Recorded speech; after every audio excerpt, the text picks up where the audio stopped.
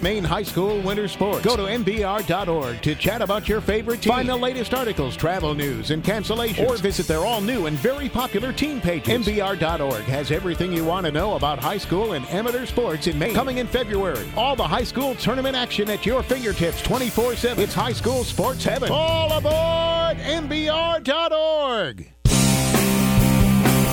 It's B-List Daily from the Spectrum Healthcare Partner Studios across the MBR Radio Network. We bring in now the Emmy Award-winning Jon Alba.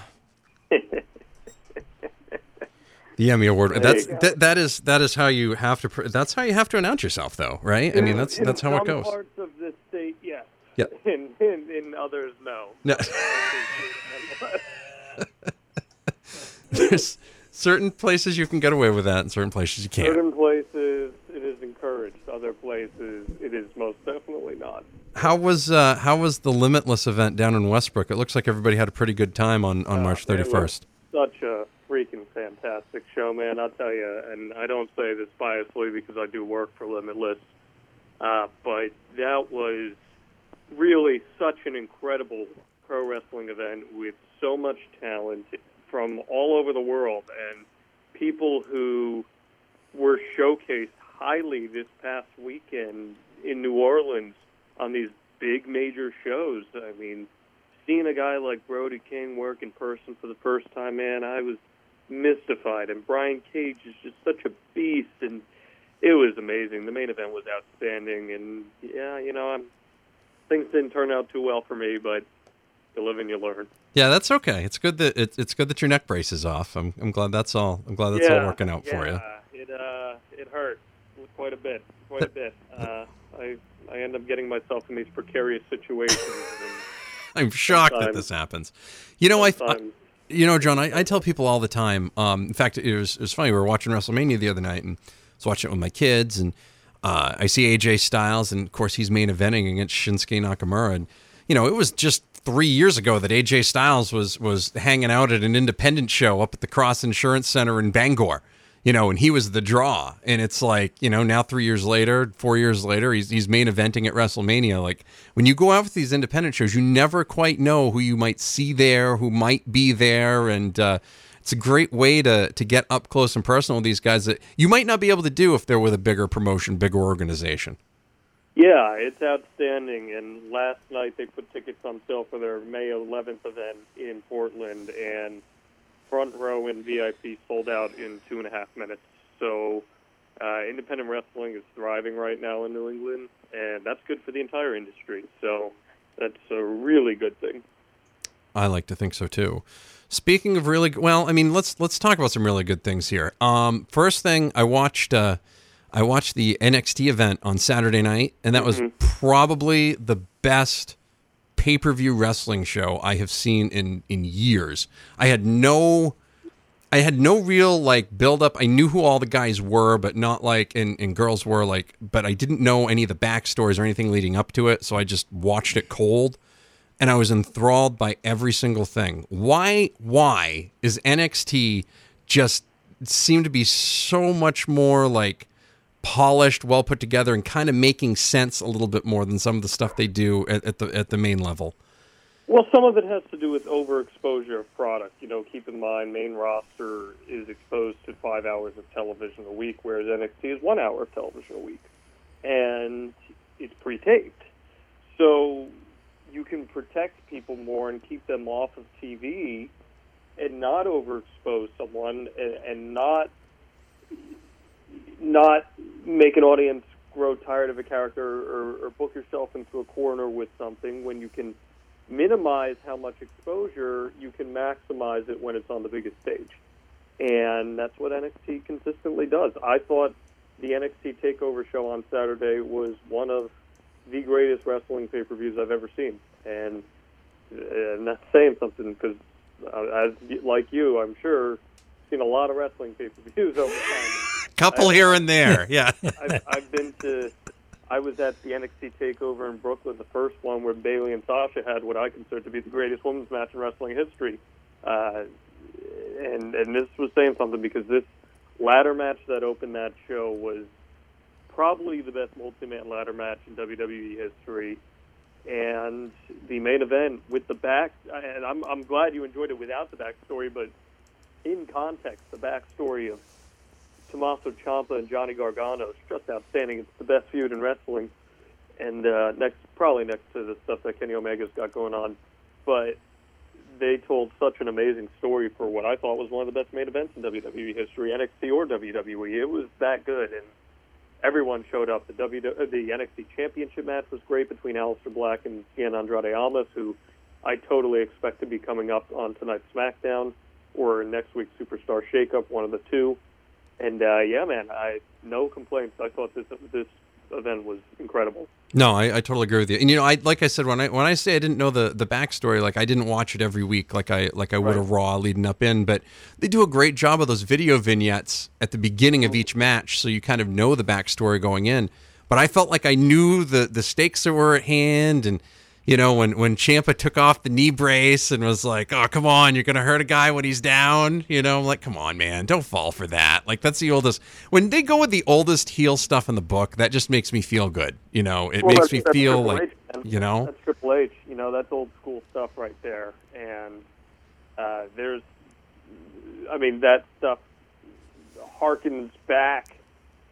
To Harley Race era stuff. It's old school, it's easy to do, and people are going to get invested no matter what. So it was amazing, and Johnny Gargano is just such an incredible genuine babyface, and I loved it. I thought this show was excellent.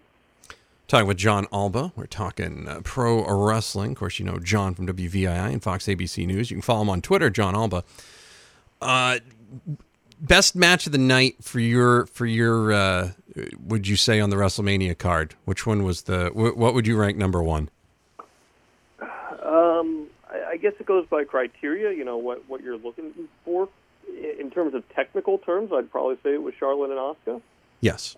In terms of interest, I think undoubtedly the Ronda Rousey match.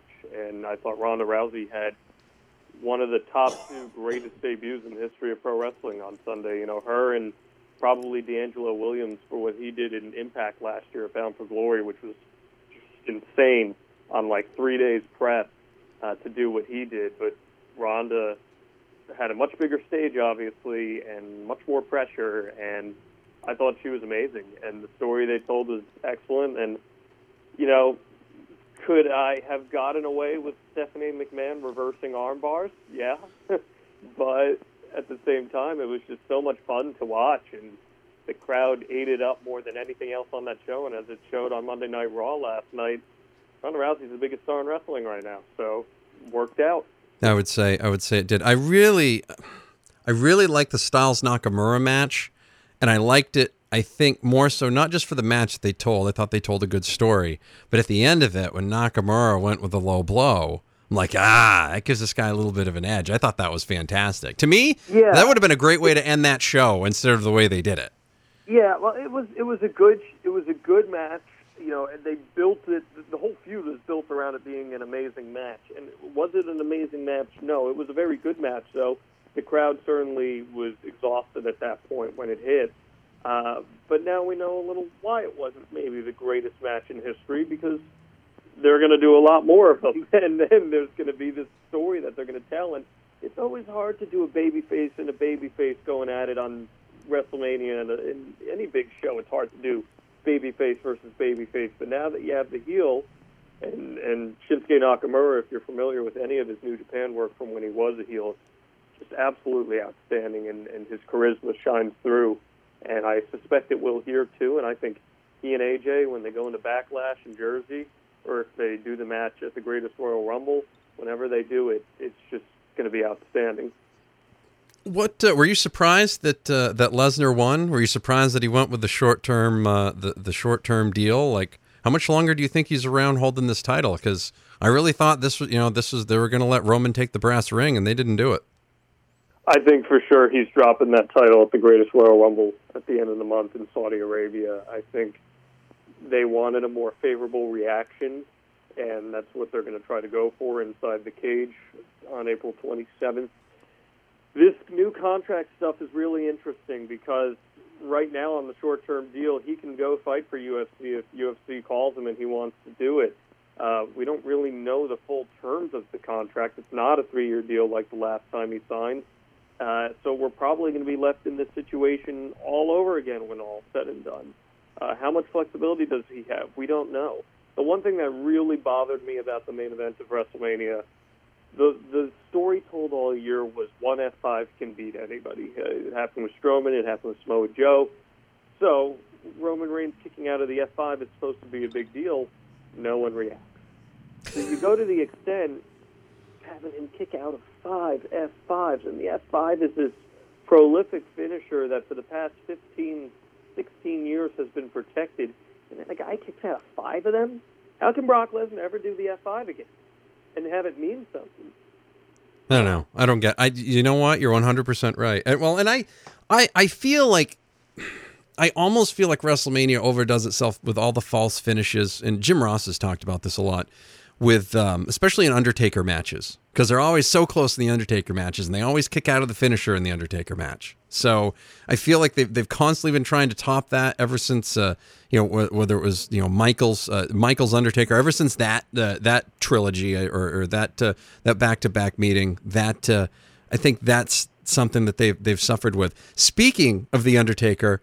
Thought it was a real odd build for this match. They really didn't announce the match per se. I mean, everybody assumed that The Undertaker and Cena would face off. They did create some fantastic gifs of Cena running to the back. I think that was fantastic. There's donuts and catering, for example, running back up the ramp. So that was good. So there was some good social media stuff out of this. Do you think this leads to a retirement match next year between the two? Do you think this is going to slow up the build or do a slow build for that? Because to me, you're not just going to have Undertaker come back and squash Cena. And that was a squash match, basically. Yeah. Maybe it does. It was what it needed to be. I don't think anyone wants to go out there and see a big Undertaker match, but at the same time, I do think people probably, for all these years, wanted to see a real match between John Cena and The Undertaker, and it didn't happen. And, it really devalues what they did with Undertaker last year, where he got the big send-off, and then he kind of just comes back here, works a 2-minute match, and that's that. And, whatever that means for his future, it is what it is. I'm more intrigued right now about what they're doing with Cena, because Cena obviously is going to be in and out, taking time off, and this whole story is he can't win a match anymore. He can't win a big match anymore. And I would imagine you have to parlay that into him chasing that 17th world title. So I think it's an intriguing story that might come full circle next year at WrestleMania. I'm more interested in that coming full circle than another Undertaker and John Cena match. Quite frankly, and I love The Undertaker, but I don't need to see that guy anymore. I don't need to see him wrestle anymore. He's a shell of himself. And that's okay. It's natural. He's going to be 54 years old. He's had 2 hip replacement surgeries. I don't need to.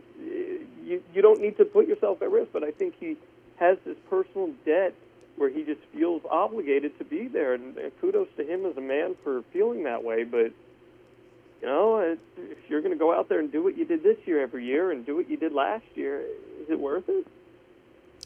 Talk about Jon Alba, talk about the WrestleMania fallout. Now, Raw last night was kind of bananas. I mean, it seemed like somebody new was getting announced, and then you had Owens and Zayn fight, and neither one of them got a spot on the roster because they couldn't answer the 10 count.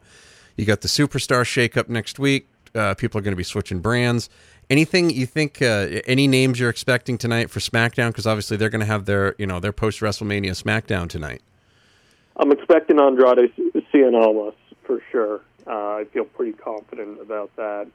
I don't think there's much left for him to do in NXT, but unlike what happened with the Authors of Pain and Paul Ellering last night, where they kicked him to the curb after he was a pretty big part of their act, Almas needs Zelina Vega at his side. She adds so much to him, and you saw that in the match at NXT TakeOver, and I hope that she goes with him for sure. I would suspect probably a Peyton Royce, Billy Kay kind of thing go to SmackDown too. And then, maybe I was trying to think of some mid-card guys you could throw up. Maybe you throw Sanity up there as a tag team who've pretty much done everything they can on the NXT roster. and that could include Nikki Cross, who would be an excellent addition to SmackDown. And then, it's up in the air from there where they want to move pieces about. I would suspect that one of the major babyface women are going to go over to Raw next week, maybe a Naomi or a Becky Lynch. And I would suspect that maybe if Finn Balor goes to SmackDown in turn, something along those lines, too. Finn Balor doesn't really have a whole lot going for him right now. So I definitely expect things to get moved around a bit, and we'll see. Plus, there's the returns. Big Cass is out there still looking to return. You never know what's going to happen if Drew McIntyre's going to go back to NXT or if he's going to come up. Whatever comes of that. We are talking with Jon Alba from WVII up in Bangor, Fox ABC News up there, and of course you can follow him on Twitter, Jon Alba. Did you what do you think with Owens and Zayn? Where do they go with this? Like, they have them fight each other, then they're best friends. Like, I've seen enough of that already. I need new stuff. Like, who do you think is going from one to the other and everything else? Yeah, I'm stumped, man. I'm really stumped. I think the best route might be that if they remove Bryan from GM powers, which could happen with him returning full-time to the ring, that maybe the new person there brings them in. And that's totally plausible in my mind. But I don't really know, to be completely honest. I assume that it's just going to keep carrying over to them having a chance to fight for spots. And, they probably end up over on Raw when all is said and done, but I could see it going either way. Are they going to keep stacking Raw like they have been? Like, I feel like there's just too much. Flagship show, man. I mean, yeah. That's just kind of going to be how it is. That's just always going to be how it, like, for me to watch, like, old school, like, at this point, like, I would probably just be better off watching on Tuesdays then, if I don't want 3 hours of stuff. It's what it seems like. Yeah, I mean, I know a lot of people who fast forward through the commercials or watch the Hulu version. The real interesting thing that's going to happen is we're going to see who wins those television rights come this fall, and it ends up being Fox. Monday Night Raw is going to be prime time on Fox, leading into the Fox 22 News at 10. So I'll be on air right after Monday Night Raw. It'll be a 2-hour show from 8 to 10 on prime time, and then SmackDown would go to FS1. So maybe that's something that ends up bucking that trend, and you see a little more evenness throughout. But the way it is with USA right now, Raw's going to be a 3-hour show, so you got to have more talent there. You got to stack it. I really like that idea of it leading into Fox. I mean, I think that's a great way to do that, and that leads right into your news. That's great. It's almost like they're building it around you, Jon Alba. That's what it seems like to me. I am the Emmy Award winning. Yes, you are. So it's a cohesive theme here, man. It's easy. It writes itself, quite frankly. I heard something yesterday. There was a conference call with the dude in charge of WWE Network, and this is the last question for you, and then I'll let you go because I know you got a podcast to go record. The Living the Gimmick podcast, which folks should be downloading from iTunes, and where all the fun. Today's actually the Limitless Wrestling podcast. Oh, I got like 20 podcasts, so whatever. But you're right; people should be downloading Living That's the right. Gimmick as well. They should be. He mentioned something about tiered membership for something. Like, what do you think they'd put on the tiers? Like, you'd have one membership that's basic, you'd have one that's like, I don't get what that would mean. Like, what are you gonna do? Put you pay $2 extra so you have access to all the old pay-per-views like Tuesday Night in Texas? Like, what are we doing? You already have access to Tuesday Night in Texas if you want it. But, oh yeah, well, and that's my point. Like, I don't want to lose that. Like, I want to give me all my old Saturday nights main event. Give me all my old WCW Saturday nights. I want all of them. Right. No, I think the current package that you have now would probably stay the same. I think when you talk about tiered programming, WWE has a lot of relationships with programs like Progress and Evolve, different promotions rather, like Progress and Evolve and all that kind of stuff, whereas the network would then serve as a streaming service for them. Keep in mind, a company like Evolve had signed that deal with Flow Sports that produced Flow Slam before this, and that just crashed and burned real fast. So they didn't have a streaming service for their Progress events, their Evolve events, and all that kind of stuff. ICW in the UK and all this UK content that they're doing. By doing the tier programming, if people want access to that stuff, that's what they're going to be paying for. So WWE's helping produce that content and distribute it on this over-the-top platform that they have. In order to make up for those costs, you're going to have people pay more money, and that is certainly targeting a certain niche of very hardcore pro wrestling fans and independent fans and UK fans, and that's who they're going after. So the casual fans that want the normal WWE stuff for $9.99 can get that. But if you want all this other content that is outside of the realm of WWE alone, plus some WWE content, I'm sure, then that's where you introduce the new tier program stuff. Okay. That makes me feel a little better then. That's good. I want to watch Tuesday Night in Texas whenever the hell I want. Yeah, and look, Thunder's on there now, too, so if you want to torment yourself with that, you can go do that. You can totally do that. That's fine. He's the Emmy Award-winning Jon Alba. He's a sports director and anchor for Fox ABC Maine, and also the co-host of the Living the Gimmick podcast. He's also got podcasts with Limitless Wrestling, which he's a part of. Follow Jon on Twitter. Trust me, it's a good idea. And Jon Alba joins us after all the pay-per-views, and we break things down. So, Jon, thank you very much. Talk to you soon. And any concern about the Yankees at all before I let you out of here? Pitching for sure. Okay. They're gonna produce runs, man, but feels like they should have probably pulled that trigger on Garrett Cole right about now. I would say so. I feel like putting Clint Frazier in there might not have been the worst decision since, Yeah, I mean, we'll see. I mean, I don't expect John Carlos to hit like that the rest of the year.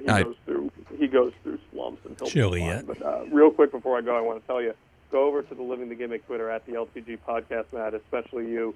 Last night I put together a video with No Way Jose's debut. I said, man, there's only one thing I could think about, and that's Vince McMahon dancing to Stand Back to this theme song. If you go to at the LTG Podcast right now during the commercial break, you can go watch Vince McMahon dance to No Way Jose. You know what? I am going to commercial break right now for that. He's in right now. And that, my friend, is why you have an Emmy Award. Okay. That's right. That's right. Thank John, thank you very much. Talk to you soon. Take care, man. Thank you. That's Jon Alba. We'll have more on the way. It's a B-List Daily Spectrum Healthcare Partner Studios across the NBR Radio Network.